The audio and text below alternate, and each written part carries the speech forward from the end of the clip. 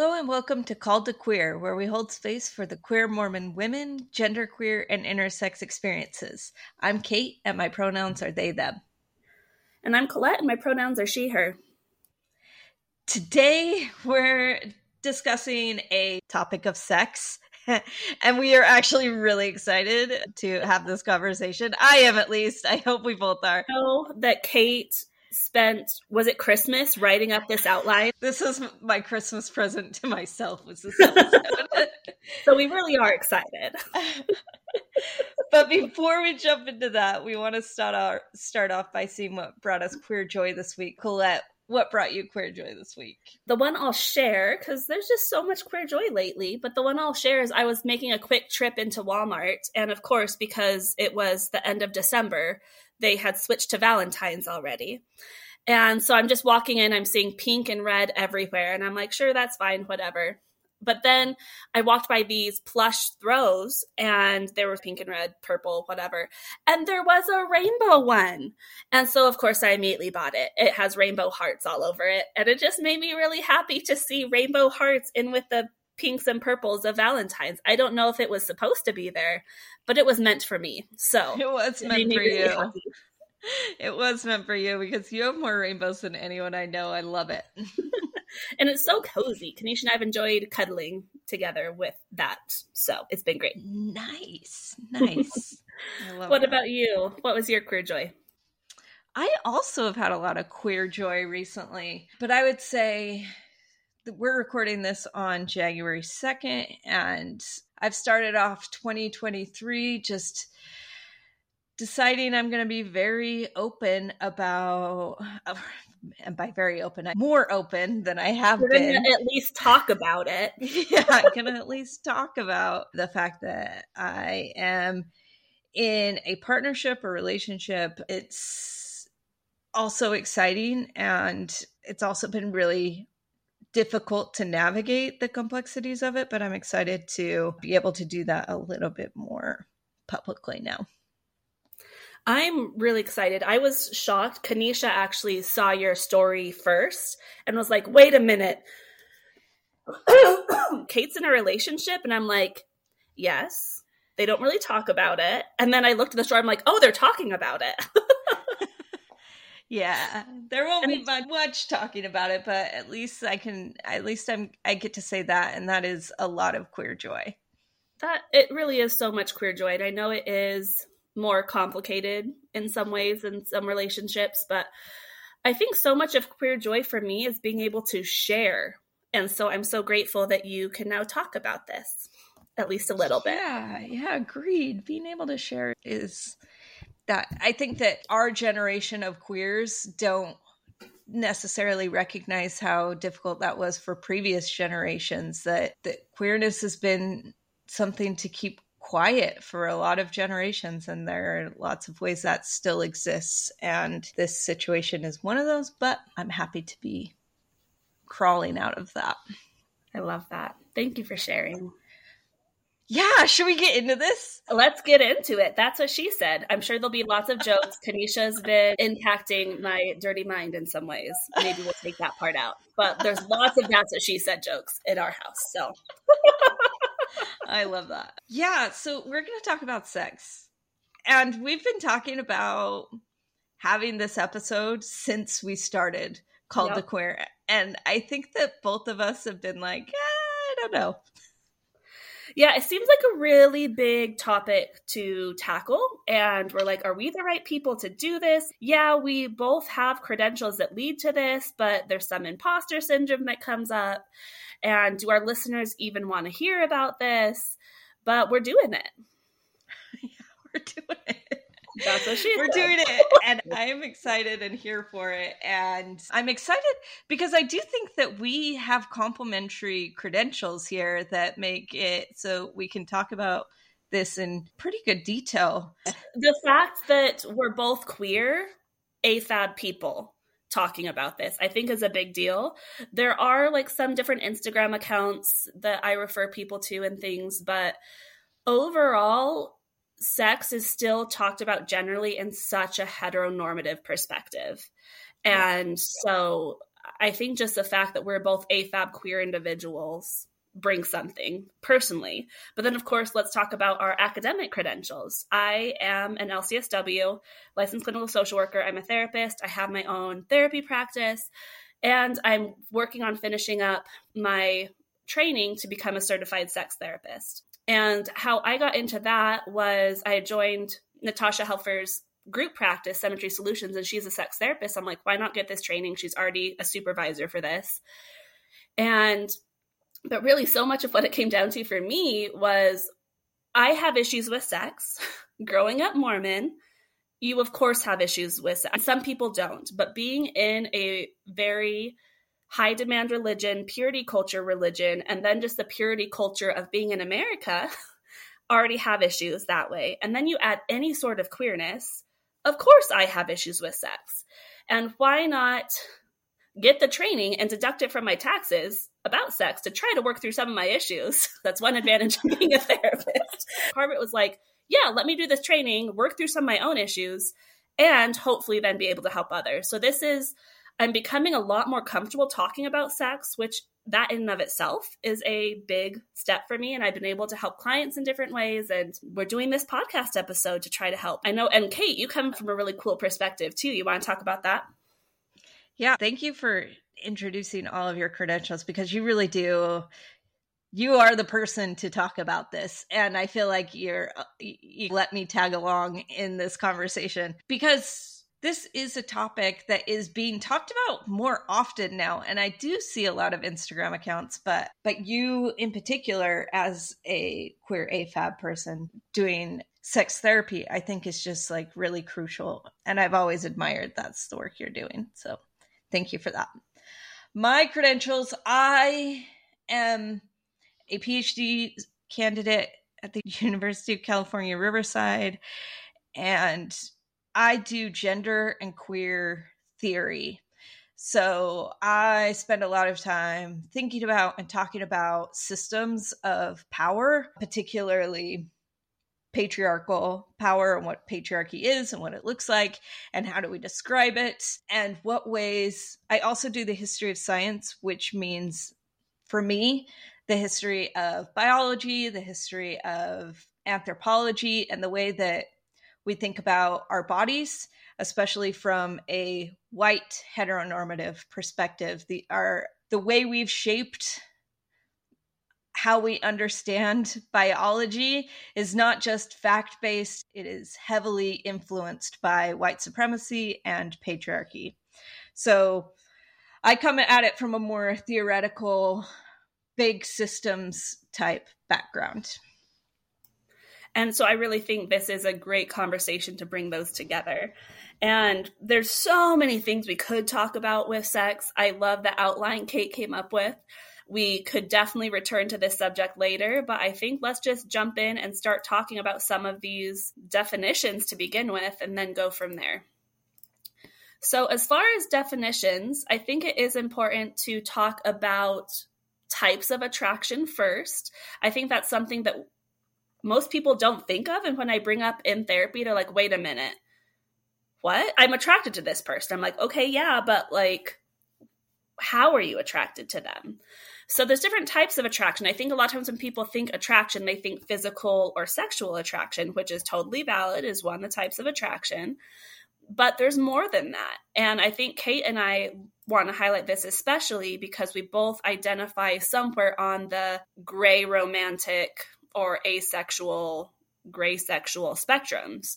We both identify as demisexual, which means that we don't experience sexual attraction until there's an emotional connection. And so that's really important for both of us, is to recognize emotional attraction components and separating also out sexual attraction from romantic attraction. I remember when I was at a Mormons Building Bridges retreat several years ago, we went through this questionnaire where you were supposed to say percentage-wise, how attracted are you to the opposite gender in these categories as far as romantic, physical, aesthetic, sexual, affectional. Then you're supposed to, how attracted are you to the same gender in these things? And then how, it wasn't repulsed, that was too strong of a word, but like how averse are you to the same gender in these attractions? How averse are you to the opposite gender in these attractions? And for me, going through that, I'm like, oh, I'm demisexual. I had a really low, just thinking theoretically about people, I had very low sexual attraction. But then the emotional romantic attraction was high with women. So I consider myself demisexual homoromantic, if we're getting into the weeds. I don't know what you have to add about the types of attraction and why that's important, but I'd love your insights as well. Yeah, no, that's an excellent background to these orientations. Yeah, I also identify as demisexual, and I realize that my arousal process is I don't have arousal unless there is a strong emotional connection. So many of the things that we're going to talk about, some of the things that we're going to talk about don't really resonate for me because I don't experience that arousal unless there is that emotional connection. But I think that, sorry. I was going to say, and that's totally valid. I think some people think they're broken or wrong for being oriented that way, but it really can be considered an orientation. And so that is nothing to feel shame about. It's something to be aware of as you are potentially exploring the sexual side of yourself and just attractions. But that is not something that you need to feel bad about. That's just how you are, and that's okay. Though it could also be something, again, I'd never want to be thought of as, oh, that sounds conversion therapy-ish. I just want to point out that one thing to possibly examine, how much is shame from being in a purity culture and a high demand religion playing into that? Are you actually sexually attracted to people and just scared to admit it? And again, I don't want to deny that people are asexual and demisexual. I identify as demisexual. And it might be interesting to examine, are you actually not demisexual or asexual, and you just haven't had the chance to lean into that side of yourself? I don't want to say that's not a valid identity, because it totally is. And potentially, I work with a lot of individuals who have they've been really hurt by purity culture and just accepting the fact that they're a sexual being. So I wanted to add that in as well. Yeah, I think that another element of that is this episode is mainly towards women and gender marginalized folks. And we get a lot of sexual shame placed on us, but also we have a higher risk of sexual assault. And there is that factor as well. There is trauma that comes up for me when we're talking about these things. Yeah, at any point, my trauma might come up, and that might impact the way that I feel about myself, the way I feel about sex, the way I feel about arousal even. 100%. And I can't remember if we're going to be talking about this or not, but just the idea of accelerators versus brakes, the dual control model, I think what you're talking about really plays into that. And that, I think, is very enlightening for a lot of people. It became more popularized from Emily Nagoski's Come As You Are, the dual control model about accelerators and brakes, that so often people are like, oh, to get more in the mood, put on the accelerator. What makes you feel sexy? What sexy music can you have on? What is the best environment? What lighting? What sounds? What smells? But for a lot of people I work with and myself, it's not about the accelerators as much as having very strong brakes. And the brake of living in a purity culture, having sexual shame about even being a sexual person, of course that's going to impact your ability to be sexually connected to another person if the brakes are so strong. That one time I was making out with a girlfriend and I went into a trauma response to the point that she's, wait, have you been sexually abused? And I was like, no, I haven't. That's just how strong my shame reaction was. And that's how strong of a break it was. And of course, if your partner is going into almost a panic attack as you're making out with them, that's going to inhibit their ability to connect sexually. That's something to be aware of as well, of how the culture, how the patriarchy, how sexual shame, how purity culture, all this can impact our ability to be sexual people. Yeah, and thank you. We will be making reference to several books, several authors, and so we will have Come As You Are in our transcripts, linked in our transcripts. Yeah, Emily Nagoski is awesome. And if you aren't a huge reader, of course, there's the audiobook version, but she also recently put out a short-term podcast, also called Come As You Are. Find it on any podcast player. And also Pleasure TV short series on Netflix. She's interviewed on there as well. So those are a few things. We'll definitely check out our transcript for other resources that we've mentioned. Great. So let's go over a few of the terms that we're going to be using. We use these terms quite often, but I think it's worthwhile to delve into them in this episode to make sure we're all on the same page and not trying to confuse anybody. So the first one I have listed is AFAB and AMAB. So AFAB stands for assigned female at birth, and AMAB is assigned male at birth. And we're going to go into a little bit more about gender and these terms, but just so you know, that's what those mean when we say AFAB and AMAB. When we're talking about biological sex, you'll often, if you could see me, see I use quotation marks, quotation, biological sex. Biological sex is a dog whistle phrase to signal to somebody that you think that when somebody is assigned female at birth, that they are a girl and they grow up into a woman, that biological sex and gender are related. Biological sex is not, as we will see throughout this, is not as straightforward as we'd like to think of it. We'd like to think it is. And so we'll get into a little bit more of the weeds of that. So we're going to talk about the differences between legal language and biological language. Legal language would be, I'm assigned female at birth. That assignment is made by a doctor, but on my birth certificate, which is a legal form, versus biological language, where we're going to talk about vulva owners and penis owners. So those are the different ways that we can think about bodies, and we can think about gender, and we can think about identity. And the last one we have is heteronormative. Heteronormative we will use probably all throughout. We've probably already used it up till now. It's so common in our vocabulary that we probably used it. Yeah. Do we need to define this one? We talk about it a ton. I think it comes up in almost every episode. Yeah. But just to go over it really quick, heteronormative means that straight is the default, that cis is the default. And when we disrupt those things, we are going against a heteronormative narrative. Awesome. Thank you for those definitions.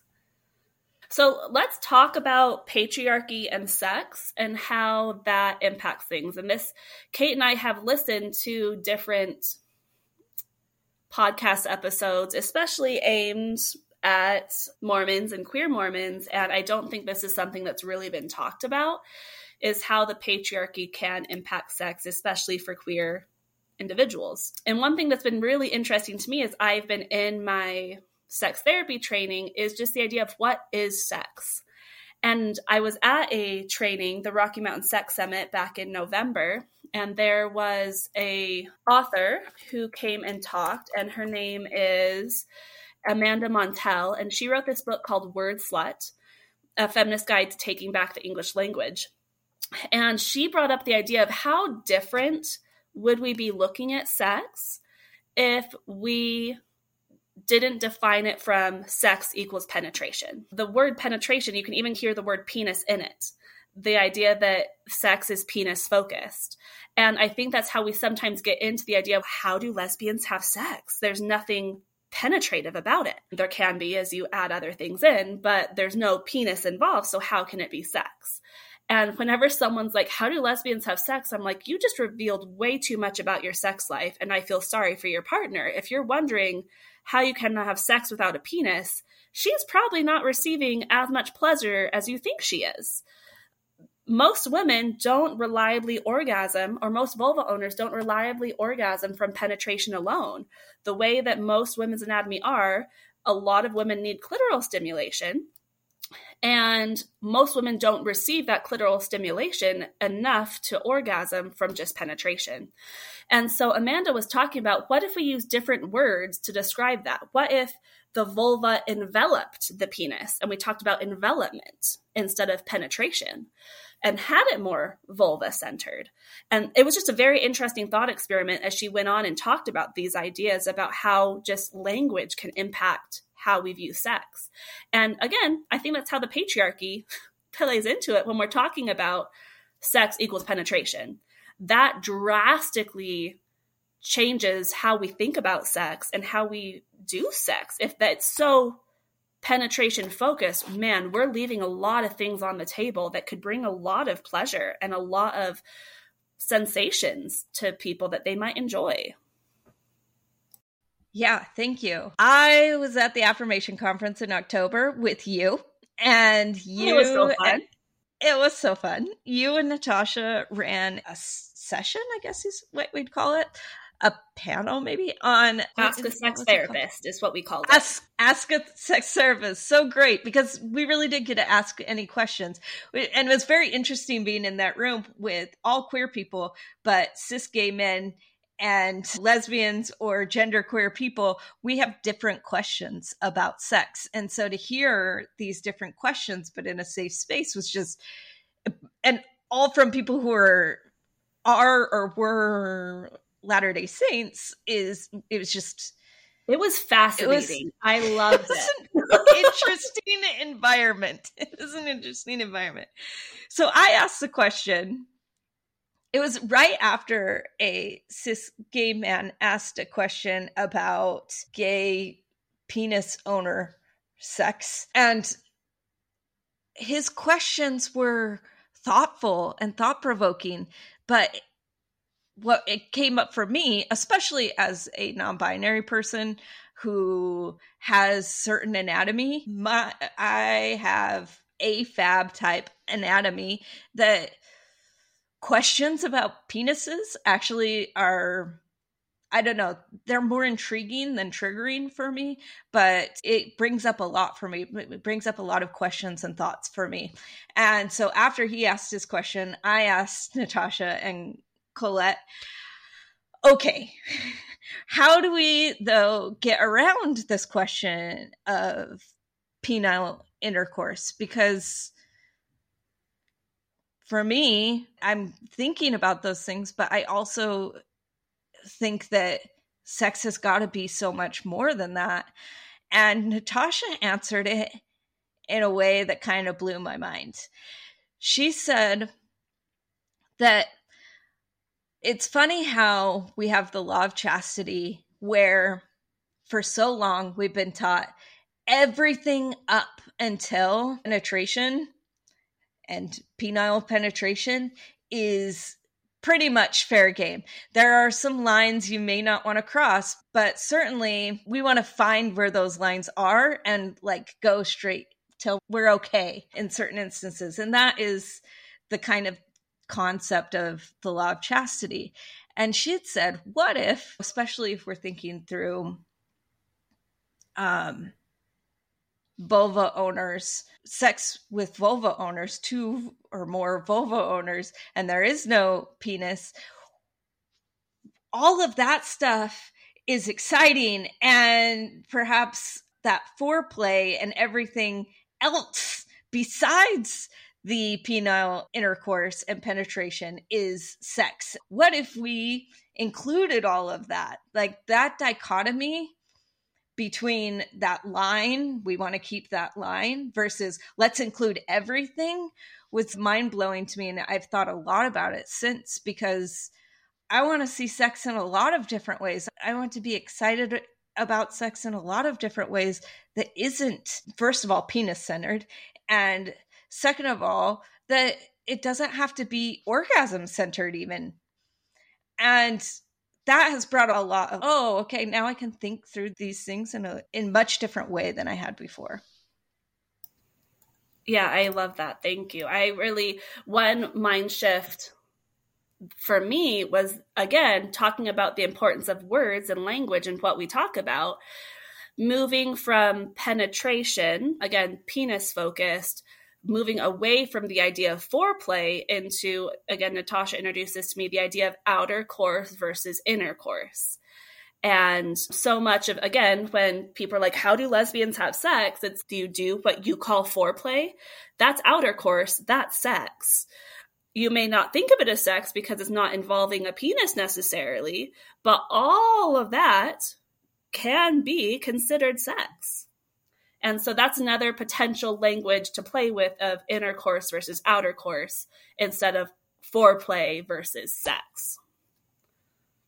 Yeah, that idea, the for part of foreplay is standing in for before. And what is before? It's before orgasm, before whatever else, before intercourse, whatever you're going to do. And that foreplay, I agree, is just not a helpful term, especially I think for AFAB folks. There's an episode of Glennon Doyle's podcast. What's Glennon Doyle's podcast called again? We Can Do Hard Things. Yeah, We Can Do Hard Things. There's an episode in We Can Do Hard Things where Glennon Doyle and Abby talk about what sex is to them. That was a fascinating discussion. Right? It's such a fascinating discussion. So they were talking about like looking into one another's eyes. But for Abby, she says, somebody getting me coffee, my partner getting me coffee is sex. And I was like, what? But we might not have to go to that extreme, but to just decenter orgasm, again, is a really big deal for me because I've placed so much attention and effort into, I don't know, not effort. I get really nervous about orgasm, but if I can think about all of these other things as sex, as deeply physically connecting, then that opens up a lot for me. Yeah, and I think that is, again, the patriarchy is impacting sex by making orgasm the goal of sex, because the idea that penis owners orgasm through penetration and that sort of stimulation. And so again, that's the focus, is orgasm. And I think taking that away and that pressure to orgasm, you must orgasm to have it be considered sex, opens up a whole new world, especially, again, when most vulva owners don't reliably orgasm through penetration.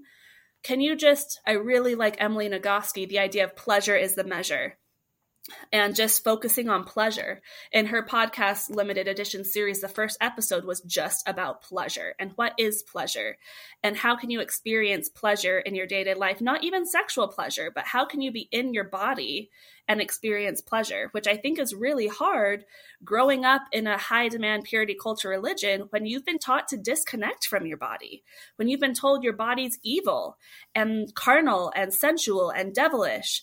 And learning to get back into your body is going to be important for a lot of people, to just be present, to enjoy whatever pleasure they feel in a physical encounter. Yeah, absolutely. And I think that this is probably one of the main points that I wanted to get at in this episode, is that orgasm is so focused. We're so focused on orgasm because we're so focused on procreation. Within Mormonism, we're so focused on this is a method to have children, and that itself is patriarchal. If we wanted to move away from the patriarchy, if we want to reconfigure and rethink our world that wasn't patriarchal, we actually wouldn't spend as much time thinking about either procreation or orgasm or linking those two things together, because vulva owners' orgasm has nothing to do with procreation. Only penis owners' orgasm has to do with procreation. So this idea that those two things are linked is in itself patriarchal. 100%. Thank you so much for pointing that out so explicitly. Fascinating to think about in those terms. So if we were to reframe and rethink our society and not be thinking about penile intercourse and thinking about really penis owner orgasm, what would our society look like? How could we reframe it if instead we focused on pleasure, we focused on consent, we focused on everything is a sexual encounter with another person as being two people coming together as one. And I think Mormonism has really tried to make that leap to say that we care about two people coming together, or in Mormonism, it's two people coming together to make one. There's that Jeffrey R. Holland talk where he talks about that. It's two people coming into one. But and that's what Soul Symbols and Sacraments, if anyone wants to go read that. But that in my view, you really cannot make that claim while you're still placing so much emphasis on procreation and a penis owner's orgasm. If we wanted to focus on two people coming together, we would focus on the importance, the critical importance of two people coming together and having sex in much more broad and meaningful ways than just this one way. There are so many times I want to say that's what she said as you talked about two people coming together. And so I just had to put that in there. Yeah, it's interesting for a church that is so... It's just interesting to think about churches that are purity culture are really just so obsessed with sex. Right? That there's just all these Absolutely. rules around who is allowed and isn't allowed and what is allowed and how far, just all these rules. And of course, that's going to impact people's ability to be in their bodies and enjoy experiences potentially. I know some people are able to make it through just fine. And sometimes I have clients come in, I'm like, so any issues with sex? No, that's great. And I'm like, but you grew up Mormon. How? Good for you.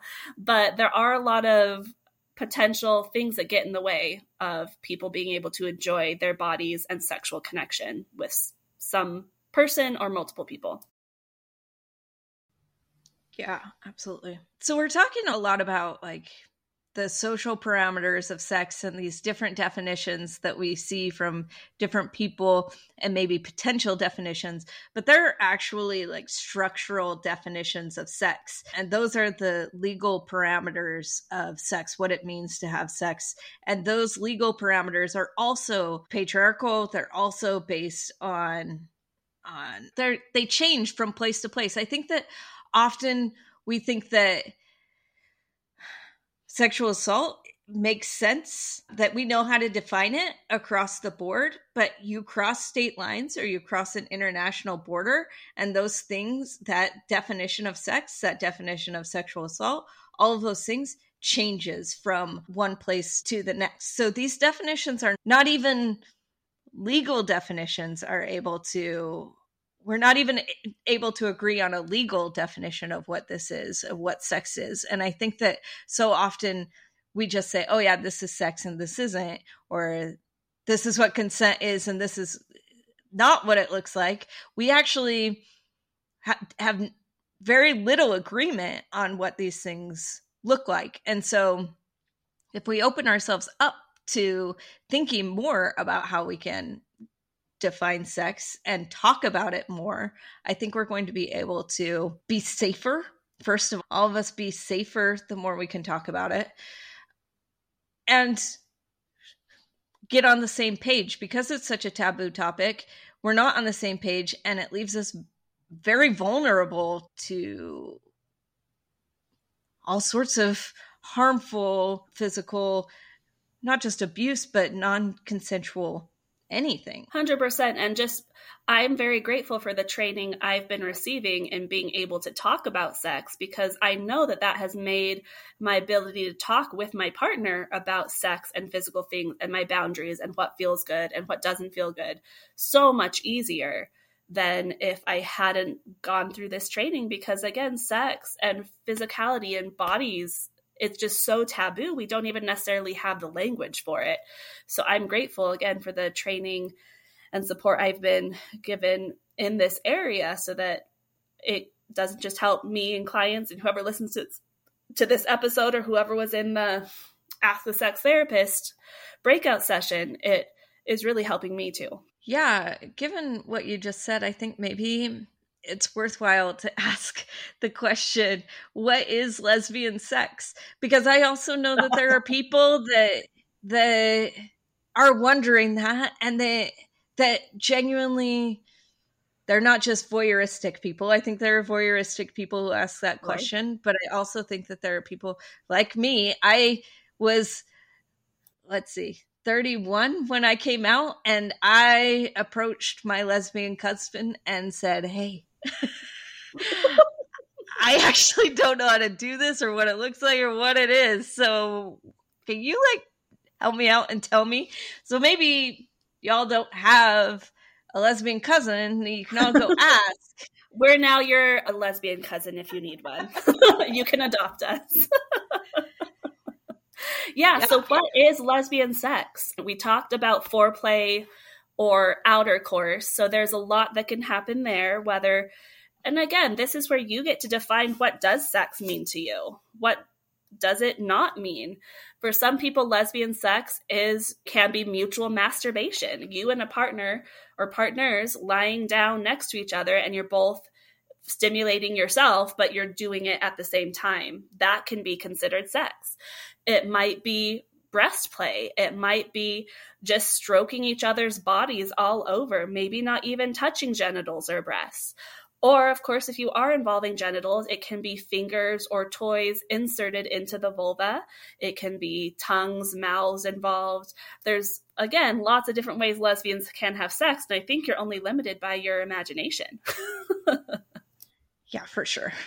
Definitely. Yeah, so just to be super frank and vulnerable here, I really didn't know. I had come out and I didn't know. I understood oral sex was a thing, but I didn't understand digital stimulation. I didn't understand really what my options were. And I was really excited and curious, but it's really sad that was the state of things in 2018 that I think becoming less taboo to talk about. But I just want to give the person out there who's I don't know what this is, and I think I'm a lesbian or whatever, to give yourself some time to let yourself explore and figure out what is and isn't right for you. We also have this purity culture that is anti-porn. And anti-masturbation. And anti-masturbation. And I want to give permission to everybody to be able to say, we aren't taught this. We are not taught in our sex ed class what this looks like, at least not in Utah. Maybe in perhaps wherever you are listening to this, maybe in California, I don't know. But in Utah, this is not something we talk about. And so you go to the places where you can start exploring that. And I'm here to tell you to dismiss your shame about that, because nobody's taught it to you, and it's worth it to know try things out, what works for you and what works for your partner or whatever.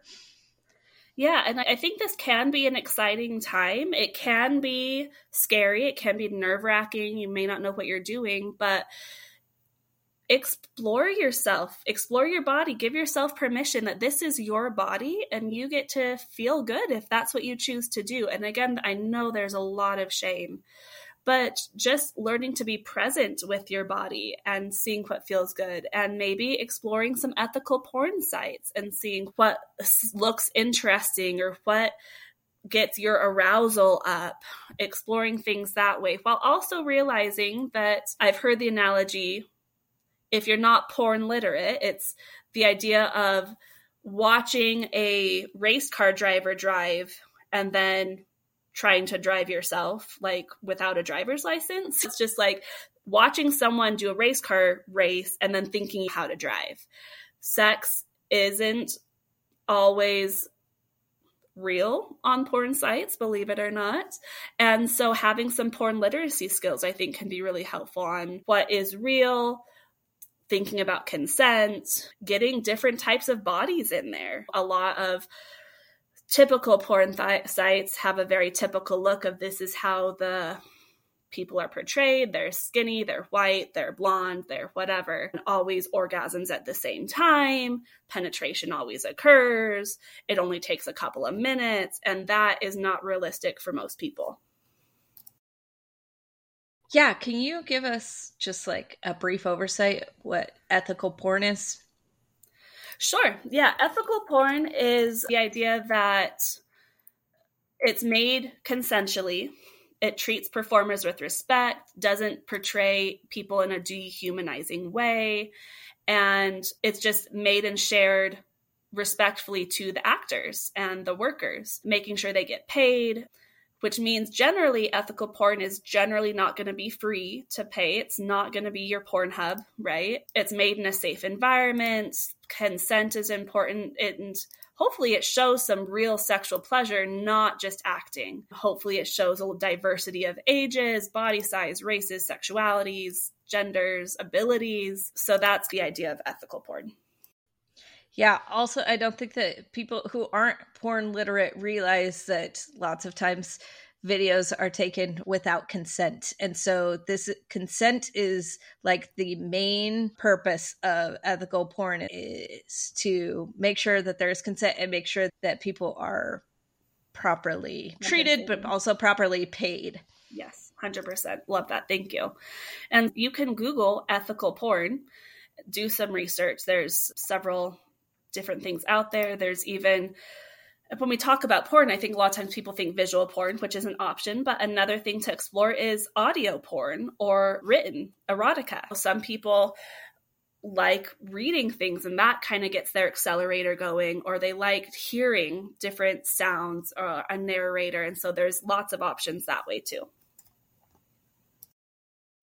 Yeah, we're speaking to a primarily Latter-day Saint or audience that comes from the Latter-day Saint tradition, where porn is treated as Satan itself. And so spending time reading about porn at a place that isn't something like the Sons of Helaman or whatever that place is called, and from experts and from actual researchers will be helpful for you if you have this aversion to porn still.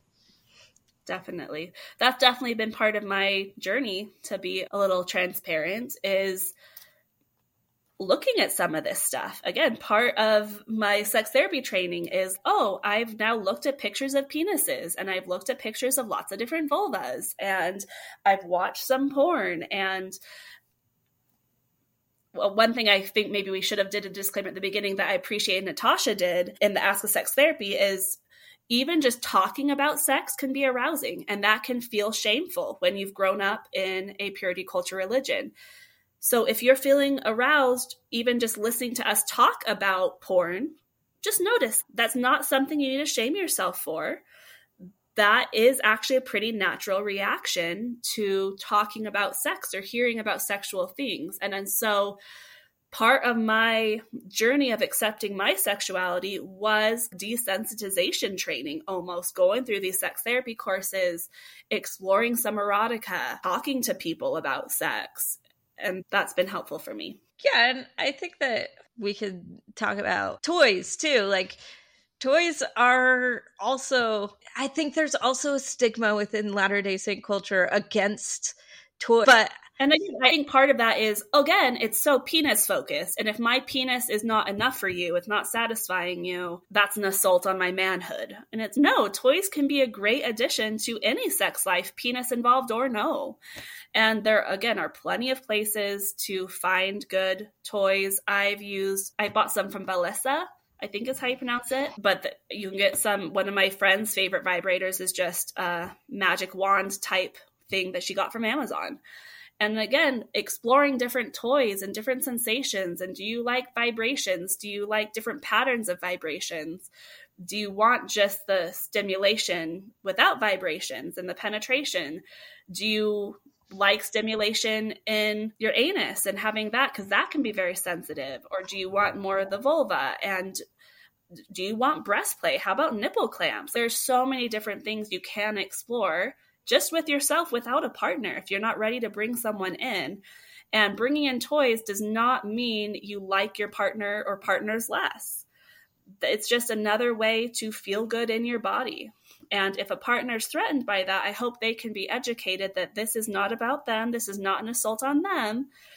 This is just another way that you are able to be together and experience pleasure, and it's not against them. So don't be afraid. If toys interest you, bring them in. If they don't, you don't have to, but know that is something that can be part of sex. And you masturbating with toys does not mean that you're not going to be able to be sexual with a partner, or that you won't be able to orgasm if you are orgasming with your toy. Just wanted to dispel some of those myths. Yeah, thank you. I do want to talk about strap-ons for a second. As somebody who does identify as non-binary and trans masc, that I would recommend, if you are non-binary or you're exploring your gender or something, I would recommend watching Feel Good on Netflix. That show handles the gender it handles gender dysphoria around penises for non-binary or trans masc AFAB people.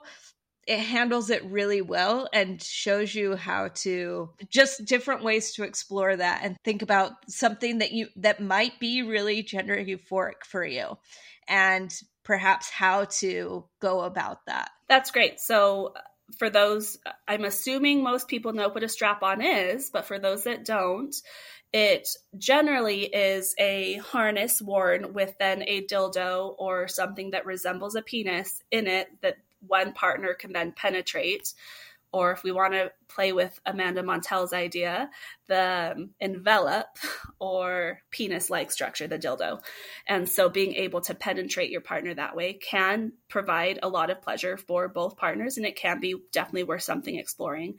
It can also, some people like to just wander, especially non-binary trans masc people might enjoy the sensation of wearing a prosthetic penis of sorts, right? So that can be something, aside from using it to penetrate a partner, it could be something that can feel gender euphoric. And that can be something to be aware of too. One question that came up in the Ask a Sex Therapist breakout session at Affirmation was gender dysphoria during sex.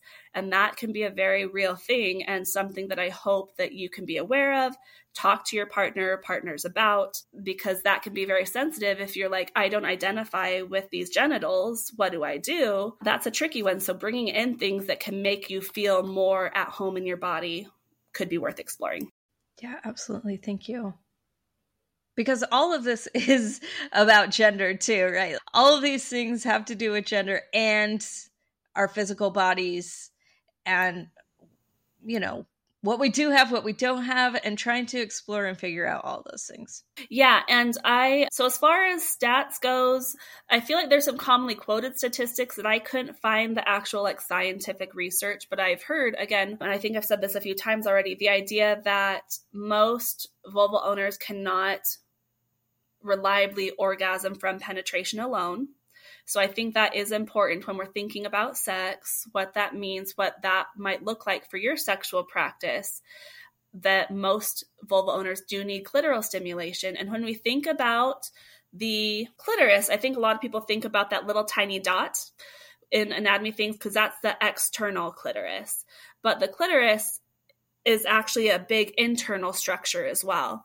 And so just exploring your own body of, maybe playing with that, removing, pushing back the clitoral hood, playing with that tip of the clitoris, the external clitoris, but also exploring where the clitoris is internally and feeling around the inner labia, lips, or in the outer labia, and just what feels good down there. There's also the idea that lesbians have the best sex. And there's been some research into that, as far as, there's a joke I've heard that the question, it shouldn't be how do lesbians have sex? It's how do they stop? And I think that question is enlightening when you, again, are redefining what sex is. When does sex stop? If it wasn't, the goal wasn't necessarily penetration or orgasm. If you're just exploring your body, exploring your partner's bodies, partners are exploring your body, partner exploring your body, when does sex stop? Sex can go on for a long time if the goal isn't to be penetrated by a penis that then orgasms and then it's over. And so there's that kind of idea that lesbians have the best sex because it lasts the longest, that the idea that they know each other's bodies more and what feels good, and just being in pleasure without necessarily the goal of orgasm, though that can happen. And some women are able to orgasm multiple times within a session, whereas penis owners generally can't because they have that refractory period. Women don't really have that sort of period where they can't then orgasm again. So thinking about all of those things, I think, again, I'll see if I can find the actual scientific studies, but those are things I've heard over and again in my training, some of those facts.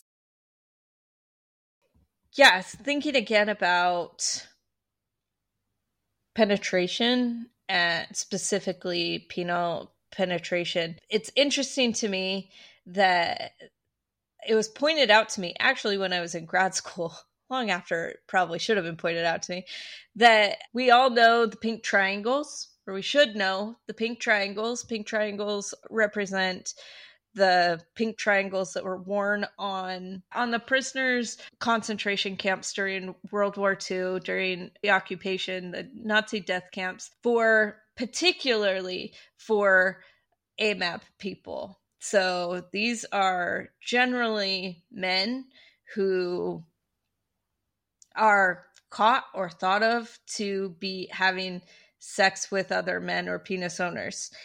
And they were sent to death camps. What I didn't know when I went to grad school was that I think almost all of these folks are men who are sent to camps. Everybody wearing a pink triangle. Almost everybody wearing a pink triangle is men, because Nazis think that women can't have sex with one another.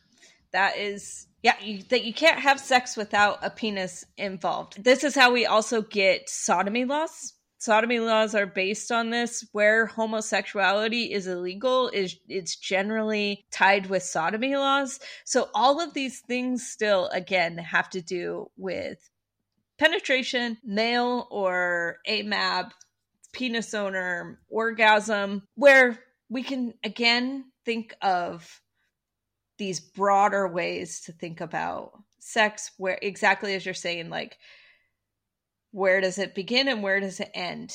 And is it when somebody brings you coffee? And if so, when does that end? Is it when you drank the coffee? I don't know. It's however you want to define it. The problem, I think, is, so Nazism is an extreme example of surveillance. But at BYU, if you are looking into somebody else's eyes and one person on campus knows that you have identified as a lesbian, say, and you feel like you're having potential sex with somebody else, and then somebody goes and tells the honor code department about you, suddenly those parameters are extended to eye contact, right? Suddenly BYU, this institution that has these really sharp law of chastity lines, suddenly sees this as sexual encounter. So I think that's important to note, that even within Mormonism, what we are so hyper-focused on what sex is for queer individuals that we will take measures against that sort of infraction, I guess we could call it, versus a straight couple is never going to be sent to the honor code office for locking eyes with somebody that they liked, right? So there's this double standard for queerness. Yeah, that really makes me want to find the letter written by the CES commissioner for the clarification of the honor code back in March of 2020, because that's where I'm going to see if I can find it. That's where my mind went as far as, what's the commissioner's name? Why can I not remember it? Aha. Yeah, so Paul V. Johnson's the commissioner of church education at the time, and in the letter it said, same-sex romantic behavior cannot lead to eternal marriage and is therefore not compatible with principles of the honor code. And I remember I was working for the church at this time. I got this email in my work email, and it just it really hit me that, again, the church is so focused on monitoring people's genitals.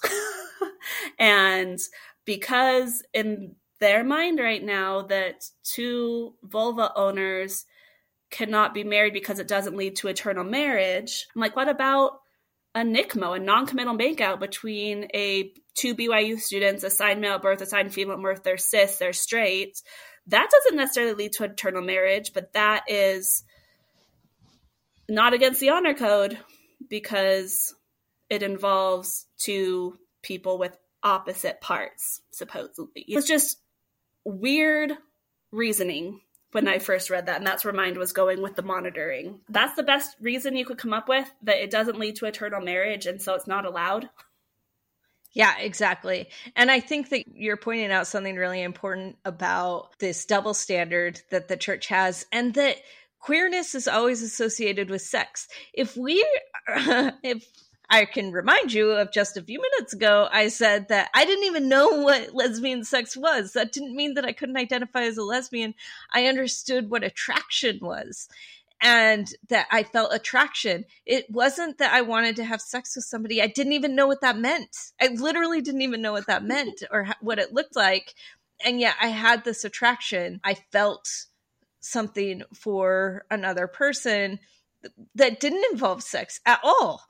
And yeah, this double standard of for queer people, sex for queer people versus sex for straight couples, particularly involving the law of chastity and how it's so closely monitored at BYU, shows that even for the church, sex is not really easily defined.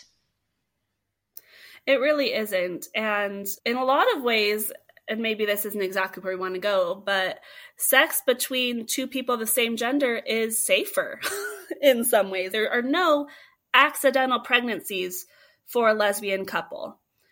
Yay. We don't have to worry about that. Yes, of course, you want to still have it be free from STIs and things like that, but it's like we don't have to worry about those sort of consequences. And so if you're worried about having babies out of wedlock, lesbians have to work really hard to have kids.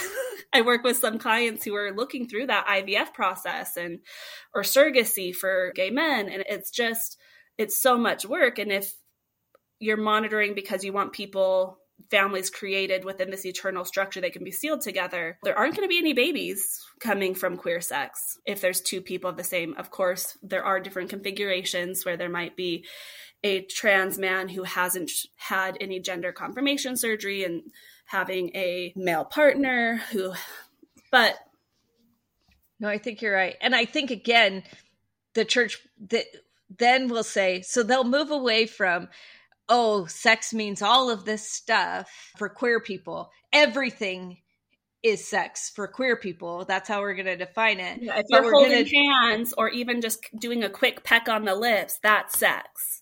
Is it? It could be. It's breaking the law of chastity. Yeah, we are put in these crosshairs of we're breaking the law of chastity when nobody is going to say that for a straight couple. And the straight couple has these like very strict parameters of this is the law of chastity line. Again, so if we make these strict parameters of this is the law of chastity line, then we can go back to male orgasm is connected to procreation. Nothing to do with a vulva owner's orgasm, but a penis owner's orgasm is connected to procreation, and therefore this is the line for these folks. So this double standard is completely arbitrary, ridiculous, and doesn't make any sense, even from a church perspective. Yeah, thank you for that. And that, I think, is one thing a lot of queer people struggle with in the idea of what is sex when there is the double standard. I'm going to get the same amount of trouble for kissing my same gender partner than if I were to have sex with them, whatever that means to you. It's just very interesting that way. I think that's a really important point, because what we don't talk about in the queer community is how prevalent sexual shame has contributed to a lot of abuse and harmful sexual practices within the queer community, because there's all that pent up shame, because the church or other purity culture mechanisms have put so much pressure on us that we're just going to go out and do whatever, then that has become a much more dangerous situation than we already had. So this purity culture is not only setting the stage of don't do it, and otherwise you're going to feel shame, but then when you go past maybe where you want to go, then it's just like a free-for-all. And our statistics for sexual assault within the queer community are really terrible for this reason. 100%. And even not going that far, like I dated this individual a few years ago and it was not a good relationship for me, but because it was another woman, I didn't really talk about it with people. And I feel like if that shame and stigma had been not there, I could have talked about it more, and maybe I would have realized sooner that this person is a good person, but this is not a good relationship for me with the way that we interacted with each other. But because that shame was there, I couldn't talk about it. And that gets people into dangerous spots. That gets people potentially back into closets of, I've heard and seen stories of individuals whose partners were threatening to out them because they were trying to stay closeted, but as a manipulation tactic, as an abusive behavior, threatening to out them. Like, what do you do in that situation? That's really hard. And so being aware of that shame and whatever we can do to help reduce that shame and stigma of talking about it, which is partly why we're doing this episode. Yes, thank you for sharing that. Thank you for sharing that vulnerability, because I think it's so important. This is a really important topic, and it actually really sucks that we can't even talk about what's happening with our queer community, because we know how heteronormative shame works, that once folks outside the queer community get a hold of these sorts of statistics, they're going to use it against us, when actually we really need to help and care for each other within our own community. 100%. Thank you so much for pointing that out. Yeah, we're not saying these things to give people more ammunition on why queer relationships are bad. Abuse happens in any configuration of relationships, but it's just compounded in queer relationships potentially if there's that shame piece. Yeah. Maybe we can go into some healthy sexuality then. Yeah. So one thing I've loved in my sex therapy training is the idea of what is healthy sexuality. And I was on At Last She Said It episode talking about sex and the law of chastity. And I was just thinking, like, how different could it be if instead of talking about the law of chastity at church, we talked about healthy sexuality? Because I remember, and I took a sex therapy class in grad school, and we read this book called And They Were Not Ashamed. Is that what it was? Yeah, by Laura Brotherson. No, I'm checking myself. Pretty sure that's was it. And she talked about this idea of good girl syndrome, and I completely identified with it. And it was the idea that your whole life, you're told good girls don't have sex. Good girls don't think about sex. They don't want sex. They don't experience arousal, nothing. And then in Mormon culture, when you get married in the temple, you're then supposed to suddenly switch this light, and sex is supposed to be great and wonderful and perfect. And I knew reading that, I'm like, oh, that's me. I'm going to be married to a guy crying on my wedding night because I can't make that switch from we've got to be careful about even maybe making out to now we're having penetrative sex. Like, I did not see that happening easily for me. And I see that happening with clients. That's really hard to make that transition. And I think that's partially because sex is bad. Don't talk about it. Don't think about it. Don't watch porn. Don't touch yourself. All these things to suddenly, then you're supposed to have a positive sexual experience with someone. Some people can make that transition, but I knew I wasn't going to be one of those people. And then you add queerness on top of it. So in talking about healthy sexuality, I was just having this thought experiment myself of what if we talked about the principles of healthy sexuality from the beginning of if you choose to have sex at whatever point, be aware, make sure it's a healthy relationship. Talk about healthy relationships. What are green flags in relationships? What are red flags in relationships? And then here are green flags for healthy sexuality. Anyway, so the 6 principles are consent, non-exploitation, protection from unwanted pregnancy and STIs, honesty, shared values, and mutual pleasure. Like just hearing those words, I'm like, oh yeah, that just sounds and feels good in my body. But there are plenty of temple married individuals who are not having happy, healthy sex lives because it's not consensual, or because it is exploitive, or because it isn't free from unwanted pregnancy or STIs. There isn't shared values. There's not mutual pleasure. And I could go on. And so how can we make sure we have these things in our sexual relationships? I think first is, one, be aware of these principles, and then be thinking about your relationship or relationships. What do these mean? Are these things showing up? Do you want to go into each of those a little deeper, or was that okay? No, that was great, but whatever you want to, if you want to keep going. As far as consent, and we've talked about consent before when we were talking about ethical porn, but consent is both partners should be wanting it, right? And I see plenty of individuals who are married that are having sex that isn't consensual, whether it feels coerced because the other partner is acting very cold when they're not getting sex, kind of manipulating that way, or one of the partners just giving in because it just feels easier. They don't necessarily want it. So consent, that's consent, right? And some people even add like enthusiastic, ongoing consent, because again, consent can be withdrawn at any time. And I've been very grateful for the partners I've had in the past when I've been making out and then I freeze and consent's withdrawn and they stop. Even though I said yes at the beginning, if I then freak out and withdraw my consent, I would hope that my partner then stops interacting with me in the way I didn't want it anymore. So that's consent. Anything you want to add with consent?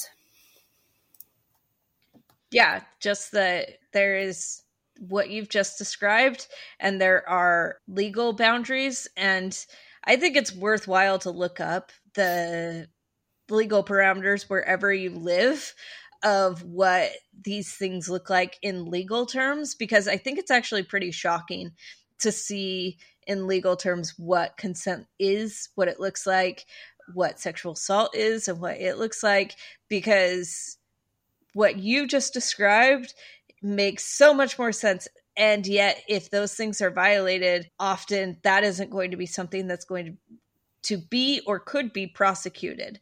And so thinking about these things in terms of a legal framework and in terms of a social framework, and how do we construct a society that values consent enough that that it makes it into our legal parameters.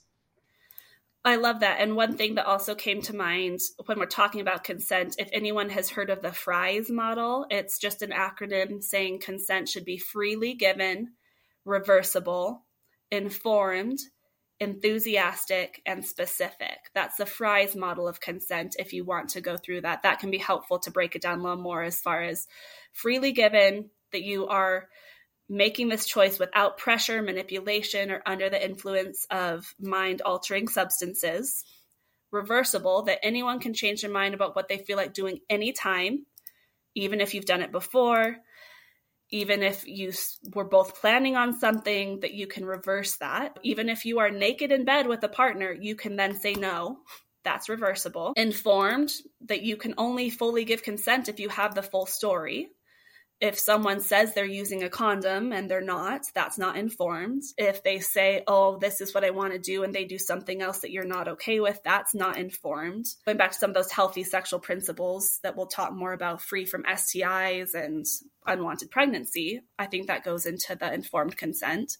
Enthusiastic, should only do things that you want to do. Of course, sometimes exploring stuff with your partner that maybe you're not sure of, maybe not be fully enthusiastic, but do you actually want to? Even if there's a part of you that wants to, can that be enthusiastic? And then specific, saying yes to one thing doesn't mean you've said yes to others. And then there's also the idea of, if you've heard of the tea and consent model, the idea that someone can say they want tea, or I guess in Mormon terms, someone says they want a Diet Coke one time doesn't mean they always want Diet Coke. Or just because they said they wanted Diet Coke with breakfast doesn't mean they want it with lunch. And you're not going to force someone to drink a Diet Coke just because you have it to offer. So going down those thought experience, I think, can be helpful when you think about consent and what does consent mean. So that's consent, non-exploitive. So that is another principle of sexual health, that people shouldn't be exploited. They shouldn't feel that you'll be in danger or that there'll be some sort of retribution if you aren't agreeing to have sex. Looking at some articles talking about the idea that money, drugs, clothing, shelter, or love are sometimes used as manipulations for sex, that's exploitive. If someone is keep holding something over your head, if they're saying out you unless you have sex with me, that's exploitation. And I think some people don't think about how that's abusive, but it is. And so that is exploitive, is not healthy sex. We want non-exploitation. Honesty, so being honest with yourself and with your partner or partners, being able to have that communication to talk about what you want and don't want, figuring out how honest you want to be about previous partners or what sounds good to you. That's honesty. Honesty is important there. Are you able to talk about fantasies and desires? That all fits in with honesty. Shared values, which some people may be wondering, why does shared values come into this? But are people on the same page about what type of sexuality they're engaging in? Does sex to one person mean we're in a committed relationship, and sex to another person just means, oh, we're just having fun and this feels good? Not saying that's a bad thing, but again, I think that goes back to the honesty, but also the shared values, that it may not be the best encounter if you're not on the same page about what sex and sexuality means. Or have you compromised your own sexual values? Are you not being true to yourself and what you want? That's sexual values. Protected from STI, HIV, unwanted pregnancy is another principle of sexual health. So being able to trust that birth control is being used, being able to be honest with your partner about STI testing, where you're at with that, being, again, a lot of these play together. It's informed on, which is part of consent, on if your partner is being honest about any diseases or anything that way. And then mutual pleasure. I would hope that for healthy sexuality, the pleasure of all people involved is prioritized. It's not just focused on the penis. It's not just focused on one person and what they want, though maybe you and your partner have decided to take turns on maybe one person being more the giver and one being more the receiver, but that both people are enjoying it and feeling good. I think I went through all 6 of them. Yeah, great. Thank you for delving into those a little bit more. And again, we don't talk about, just if you want to have your own thought experiment, how different would life have been if in the Law of Chastity lessons we talked about the principles of sexual health instead of the Law of Chastity? Because there are, again, plenty of marriages and relationships that are following church guidelines that these principles are not in place. And I think that's, again, where patriarchy intermixes with sex in Mormonism, where abuse can be prevalent. We can say all we want, we don't tolerate abuse, but if we're not talking about what abuse is, if we're not talking about what consent is, there's so much room for abuse to take place, and people do not even know that, for one, they're being abused or that they're abusing somebody. So these are really important concepts, I think, especially consent, that if we just had women, I think, being able to have some sort of authority within Mormonism to talk about sex, that we would have a very different perspective. I think you're absolutely right. 100%. I think the last thing we can talk about is the relationship between sex and marriage. We have a whole marriage episode. We can mostly default to that one. I wanted to bring up a book I recently read. It's published by Common Consent, or BCC Press, which is a Mormon publisher. It's called East Winds, A Global Quest to Reckon with Marriage by Rachel Ruckert. This book, I just barely started it and finished it. It's excellent. It's a memoir. Rachel is a anthropologist, is an anthropologist and went around the world for her honeymoon to study marriage in all of the different corners of the globe. And what she's found is lots of different ways to think about and conceptualize marriage and sex and the relationship between sex and marriage. That the law of chastity, as much as we're taught over and over again, is the way we've done it for thousands of years or whatever, and marriage is this way for thousands of years. This book is just so good at showing how that is not true. Rachel was a BYU student, and so she's exploring like the ways that her understanding of marriage and sex impacted her entire worldview, and how a year living in all of these different places really exposed her to other ways of thinking. So just wanted to mention that book too. Awesome. Thank you. And I think this can also be an interesting thought experiment for people in regards to where are they at with their own sexual values on when, where, with who they want to have sex. Because growing up Mormon, you have this life path, if you are AFAB, of you get married in the temple. You are not a sexual being until you are married to a man in the temple, and then you're supposed to have a great sex life, but still make sure you're popping out babies, right? And that may not fit for you, and that's okay. So maybe take some time to think about, do I want to reserve sex for marriage? Do I want to have sex only in committed relationships? Do I want to have sex more freely and just if it feels good and feels right and it meets these criteria for healthy sexuality, that I want to have sex? You get to determine what your values are. And I think that can be pretty scary for some people who have never had that permission to look at what is actually important to you? What do you want? What's your timeline?